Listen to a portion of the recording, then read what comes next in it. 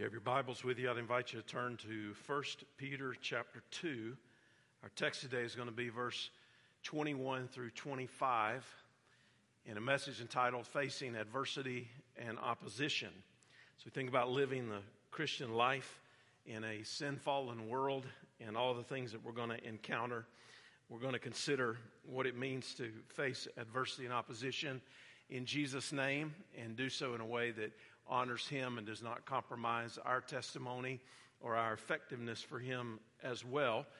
And we've been going through a series of messages as we've moved through the late spring and summer on what it means to be conformed to the image of Jesus. How can we be spiritually developed, and how can we be growing disciples so that we can be more and more like Jesus? Because that's what God's will is for us, and that's what we want to be. We want our Christian life to be genuine, and we want to be a people who are more and more becoming like Jesus. Now, the Apostle Peter wrote this letter we call 1 Peter to believers in Asia Minor.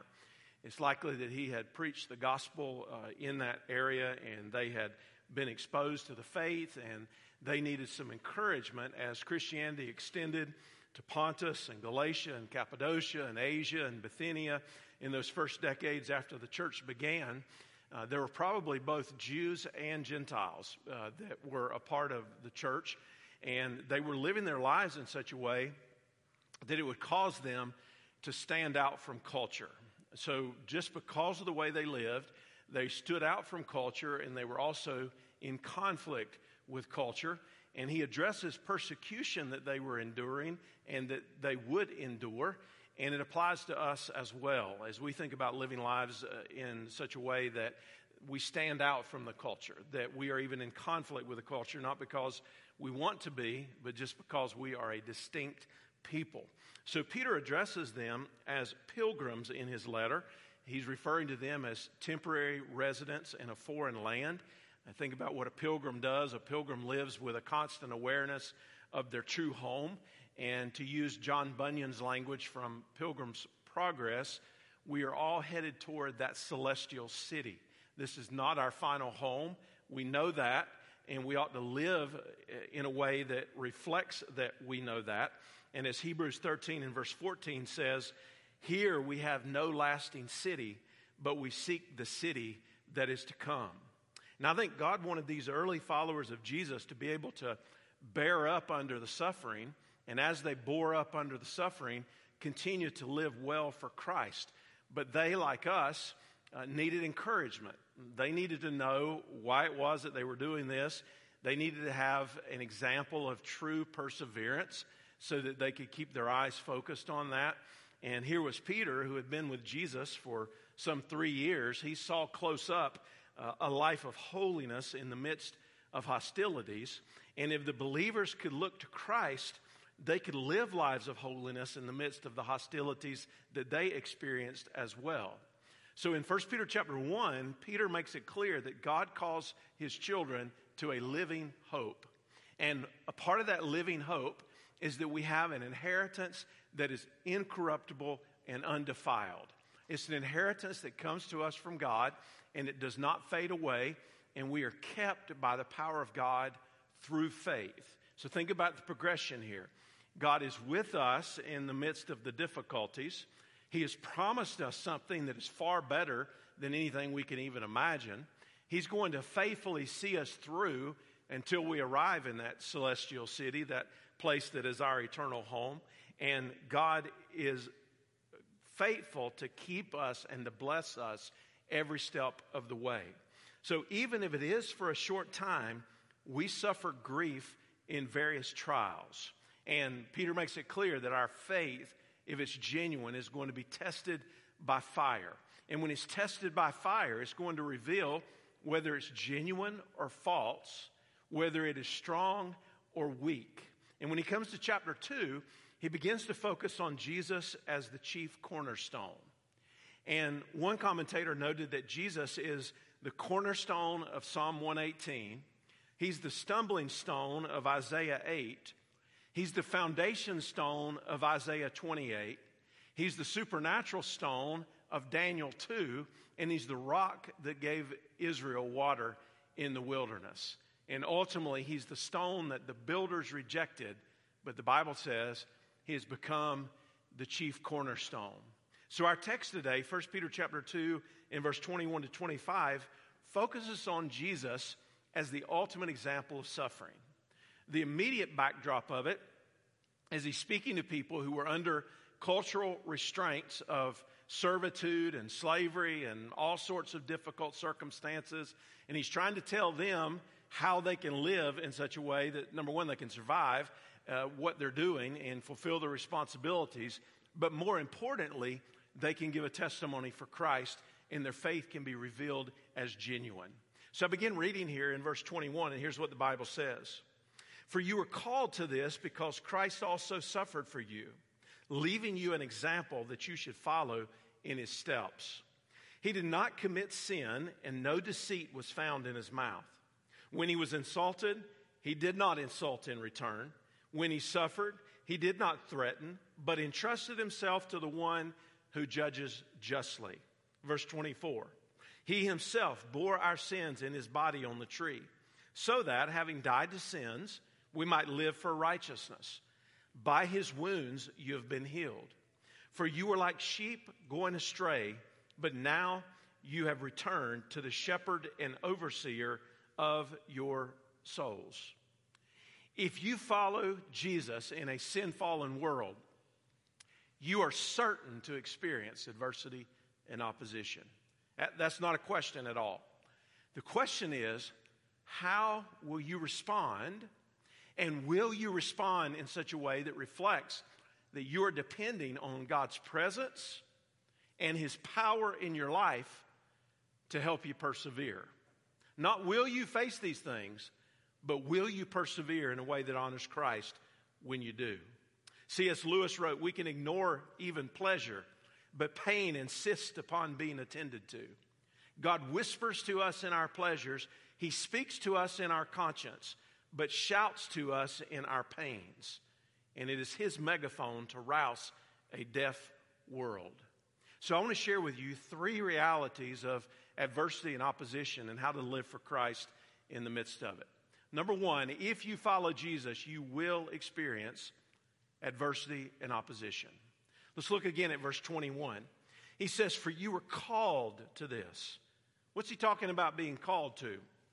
Well, Christians are called certainly to follow Christ. We're called to emulate his character and his conduct.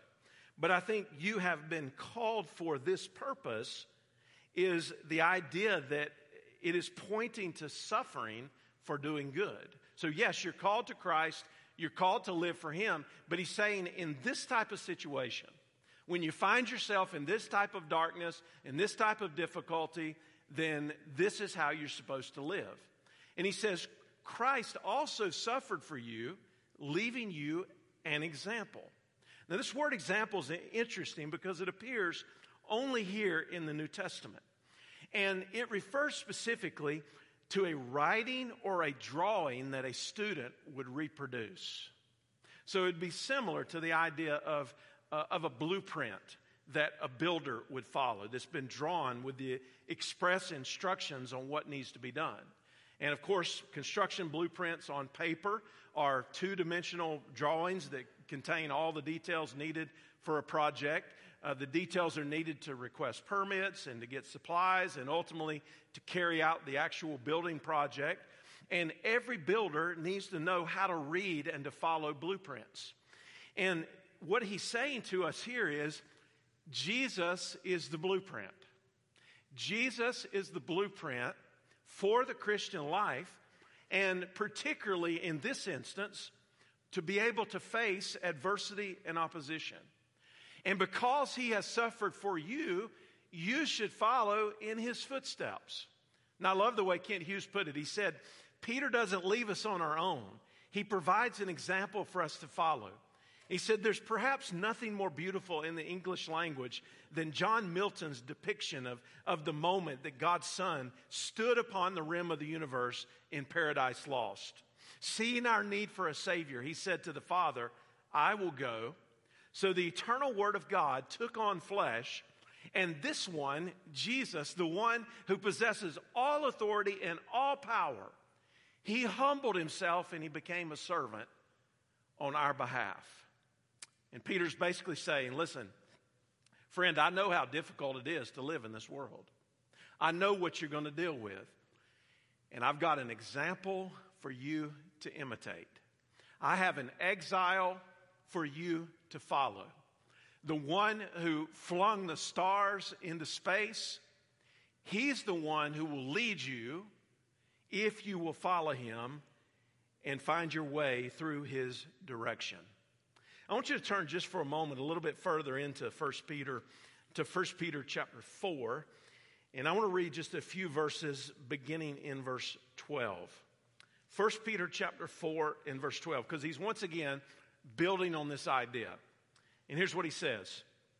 Dear friends, don't be surprised when the fiery ordeal comes among you to test you as if something unusual were happening to you. Instead, rejoice as you share in the sufferings of Christ, so that you may also rejoice with great joy when his glory is revealed. If you are ridiculed for the name of Christ, you are blessed, because the Spirit of glory and of God rests on you. Let none of you suffer as a murderer, a thief, an evildoer, or a meddler. But if anyone suffers as a Christian, let him not be ashamed, but let him glorify God in having that name. For the time has come for judgment to begin with God's household. And if it begins with us, what will the outcome be for those who disobey the gospel of God? And then finally says, and if a righteous person is saved with difficulty, what will become of the ungodly and the sinner? So then, let those who suffer according to God's will entrust themselves to a faithful Creator while doing what is good. So hey, don't think about this being something that's strange. Why would we, if we are living for Christ, and we are in fact the light of the world, as Jesus says we are, why would we think that when the light of the world shines into the darkness, that everybody's going to receive it and love it and support it and follow it? We should expect that there's going to be friction and conflict and adversity and opposition. And Peter says, don't think about this being something that's a strange occurrence. Think about it rather as an opportunity for you, a way for you to partake in the sufferings of Christ. Now make this connection. He says, if you partake in the sufferings of Christ, you will also partake of his glory and joy. So suffering in that regard is a blessing because it identifies who we are following. And when we follow in the steps of Jesus, we're going to put ourselves at odds with the world. Now, you know how it is that sometimes we are misunderstood and marginalized and even mocked. And in this struggle between good and evil and righteousness and unrighteousness, we're to expect it. Paul said everyone who wants to live a godly life in Christ Jesus will be persecuted. So here we have this instruction on what to expect, first of all. And he says, you better expect it. This is what you're going to have to deal with. But then secondly, when you face adversity and opposition, you can entrust yourself to the one who judges justly. He says that both in chapter 2 as well as chapter 4. He said, you got a decision to make, first of all. You can either be surprised and act like it wasn't coming, or you can take it for what it is and suffer along with him. And while you do it, you can entrust yourself to God. Entrust yourself to the one who judges justly. Now, note here that in verse 22 and 23 of chapter 2, Peter makes his point, the point of what Jesus did, and he does it in this way. He does it in the way of contrast. So he tells us, first of all, what Jesus did not do before he tells us what Jesus did. And by telling us what Jesus did not do, it's a warning for us of how we are not to respond in these circumstances as well. He says, first of all, he did not commit sin. Adam Clark said he suffered, but not on account of any evil he had done or said. In deed and in word, he was immaculate. and yet he was exposed to suffering. Expect the same, and when it comes, bear it in the same spirit. So God's call to us is, when we get in the middle of it, and the pressure's on, and the pain is increasing, and the opposition is rising, our first response is to do something that is equally as bad from our sinful nature. Jesus did not have a sinful nature, but we have one. And we are inclined to commit sin, but that's not what Jesus did. But we're going to go deeper here because it says no deceit was found in his mouth. One commentator said Jesus lived a representative life. He lived a sinless life, and it was therefore a representative sinlessness. Our Lord's obedience stands in the place of our sin. His law-keeping is counted as the law-keeping of those who have faith in him. John wrote in 1 John 3 and verse 5, you know that he was revealed so that he might take away sins, and there is no sin in him. So what the scripture is indicating here is not that we in ourselves have the capacity to live a sinless life. Because you know that's not true. We all know that's not true. You can read 1 John written to believers, and you can see very quickly that if we say we have no sin, then the truth is not in us. We are lying. That's what the scripture says. But the sinless life of Jesus is contrasted with the sinfulness of people. And what's in view here is not only did Jesus not have a sin nature, having been born of a virgin, but every thought, every word, every action of his life was pure. And he's described in Hebrews 7 and verse 26 as holy, harmless, undefiled, and separate from sinners. Paul tells us in 2 Corinthians 5 that Jesus knew no sin. When Pilate unjustly tried Jesus, he came to the conclusion, he said, I find no fault in him. The centurion at the foot of the cross said, surely this was a righteous man. And there's a connection here that I don't want you to miss in these verses to the book of Isaiah. And this is very interesting because there are numerous examples and references in the New Testament to Isaiah the prophet's writings. Jesus himself referred to Isaiah in talking about himself. Peter referred to the ancient prophet in 7 different instances.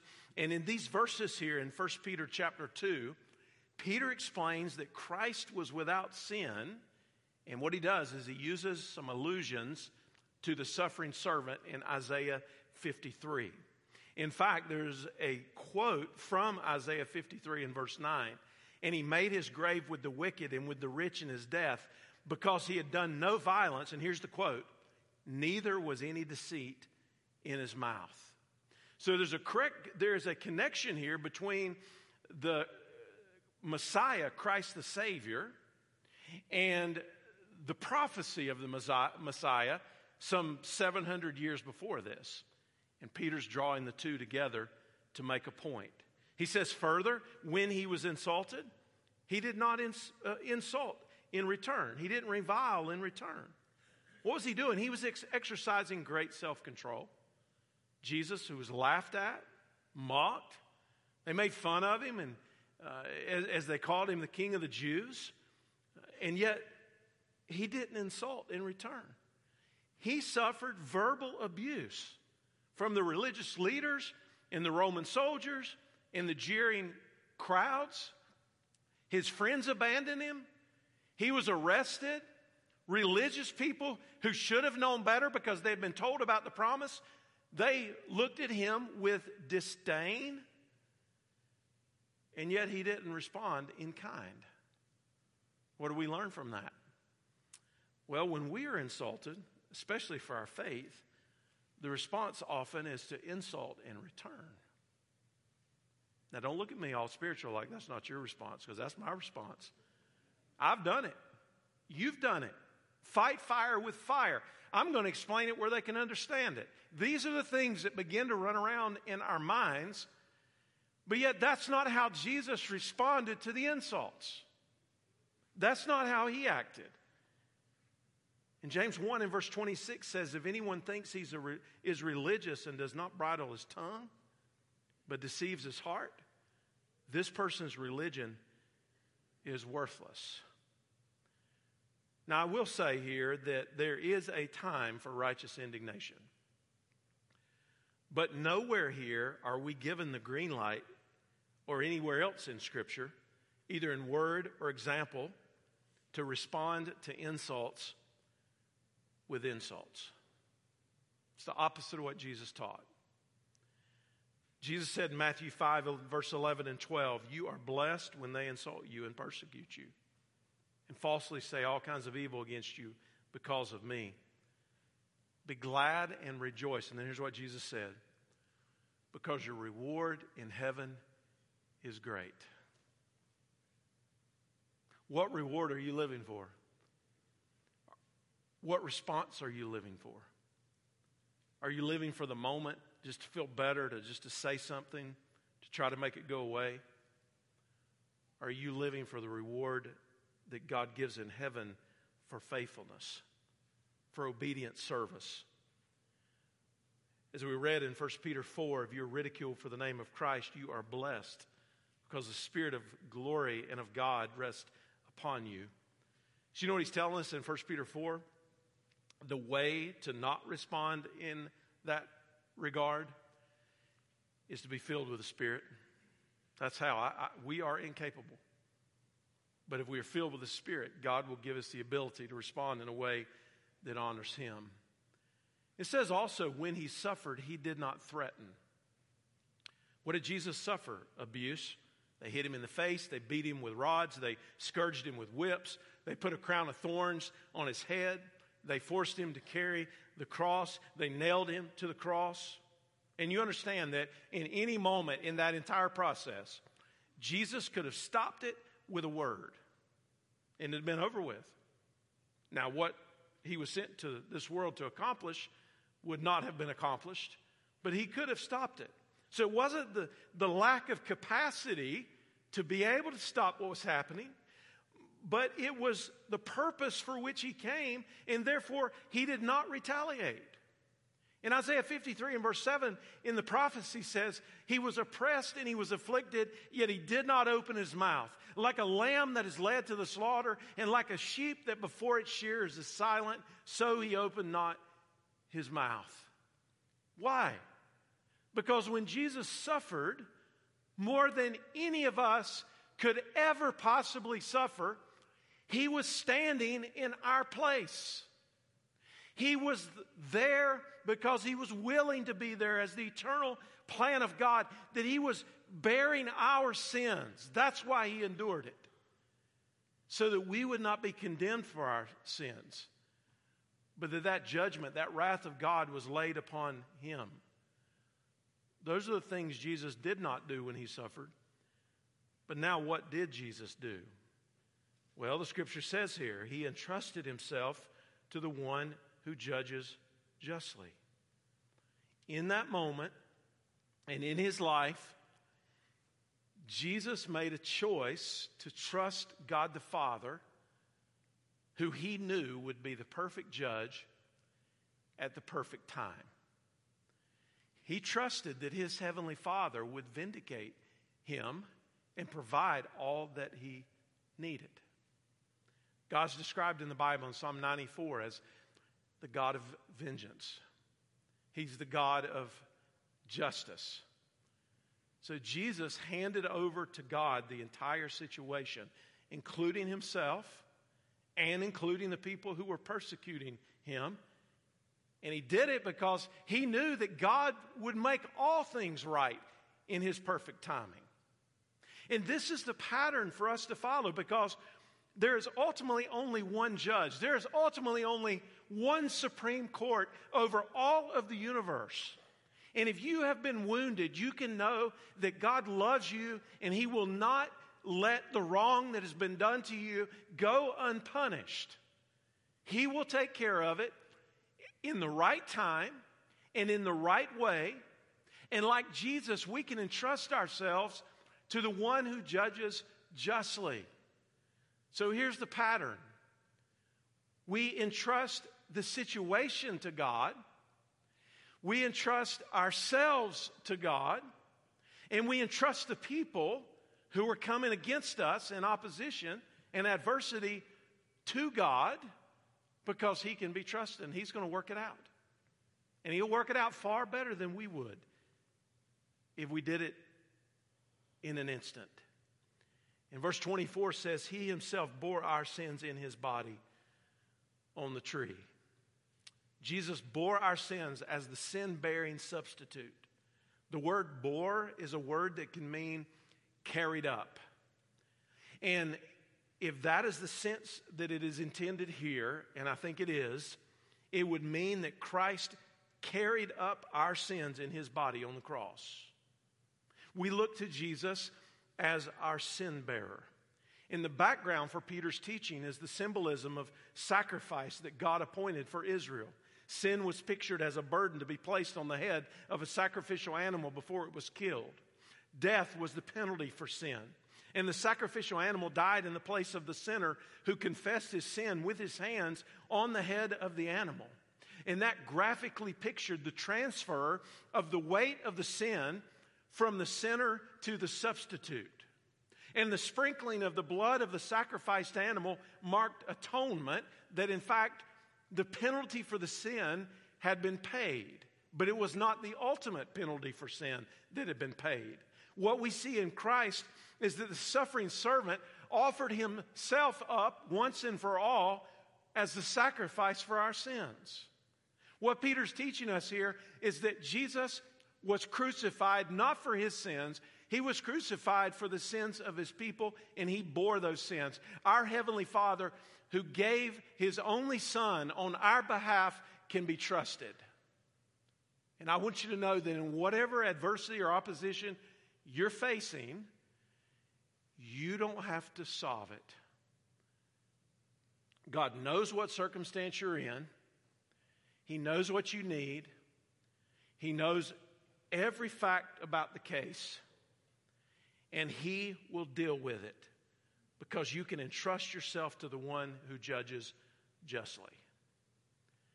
And then third and finally, you can live for righteousness even in the midst of adversity and opposition.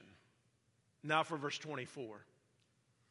So that, having died to sins, we might live for righteousness. By his wounds, you were healed. This points to what Jesus accomplished. Peter's basically saying, now in light of what Jesus has done, this is how you ought to live. He's saying, this is what happened to him. This is how he suffered. These are the things that were said falsely to him. These are the things that he did not do when that happened. This is what he did when that happened. This is what it means because he stood in your place and he bore the penalty that you deserved.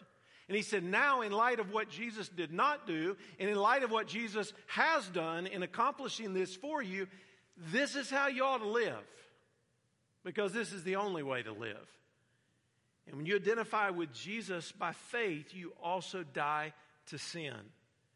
That means that your life is permanently changed by identification with Jesus on the cross. By faith, we die to sin because our debt was paid by Jesus. You don't trouble yourself over debts that have been paid. There's not a person in this building today that gives a single care about a debt that has already been paid. What are you concerned about in the life that you're living? You're concerned about the debts that are still outstanding. Well, this is a debt that has been paid. And before we are saved, our passion is sin. But after we are saved, our passion is the Savior. And he says, so that we might live for righteousness. You can live your life for a whole lot of things. Happiness, material wealth, pleasure, experiences. And I assure you, none of those will satisfy you apart from Christ being at the center of your life. And this righteous life that God is calling you to, it's a gift from God. And the reason it's a gift from God is because it is imputed to us in Christ. You have to have righteousness to be right with God. How do you have righteousness to be right with God? In Jesus. What kind of life are you being called to live after you have the righteousness of God? A righteous life. How do you do that? Through the righteousness of Jesus. Nowhere in here will you find a try harder, do better gospel, because it does not exist. There's only one gospel. It's the gospel of grace. It's the gospel that said that God sent His only Son to live and to die and to now live again for you. It's the message that says that Jesus Christ died in your place for the sins that you had committed. Even though He was without sin, He died for you. He willingly stood in your place so that you could stand righteous before God. And Peter's saying, listen, if you are declared righteous in Jesus before a holy God, then your life ought to be different. It ought to be different. How can you just live like the world? How can you respond to adversity and opposition like you're a lost person? That's not the way of Christ. That's not what we're being called to. But we can live for Him. And we can pursue righteousness. You remember what Jesus said about those who hunger and thirst for righteousness? In the Beatitudes, they shall be filled. Remember that? He said, seek first the kingdom of God and His righteousness, and everything else you need will be added to you. And the verse ends here that we just noted in 1 Peter chapter 2, quoting Isaiah 53 and verse 5. Now I want you to notice the connection here. Here's Isaiah 53 and verse 5. But He was pierced because of our rebellion, crushed because of our iniquities. Punishment for our peace was on Him. And here's the connection. And we are healed by His wounds. In Christ, we are healed from the penalty and the power of sin by His wounds. That's a juxtaposition. That the wounds of Jesus are the means by which we're healed. That the wounds of Jesus are the way that we are forgiven by God. And I think this ultimately is pointing to our spiritual destiny of eternal life with God. I opened the message today talking about that celestial city that we're on our way toward. And I want us to just put ourselves in that comparison for a moment and think about this life that we've been called to, this life we're living. We didn't choose when or where we were going to be born.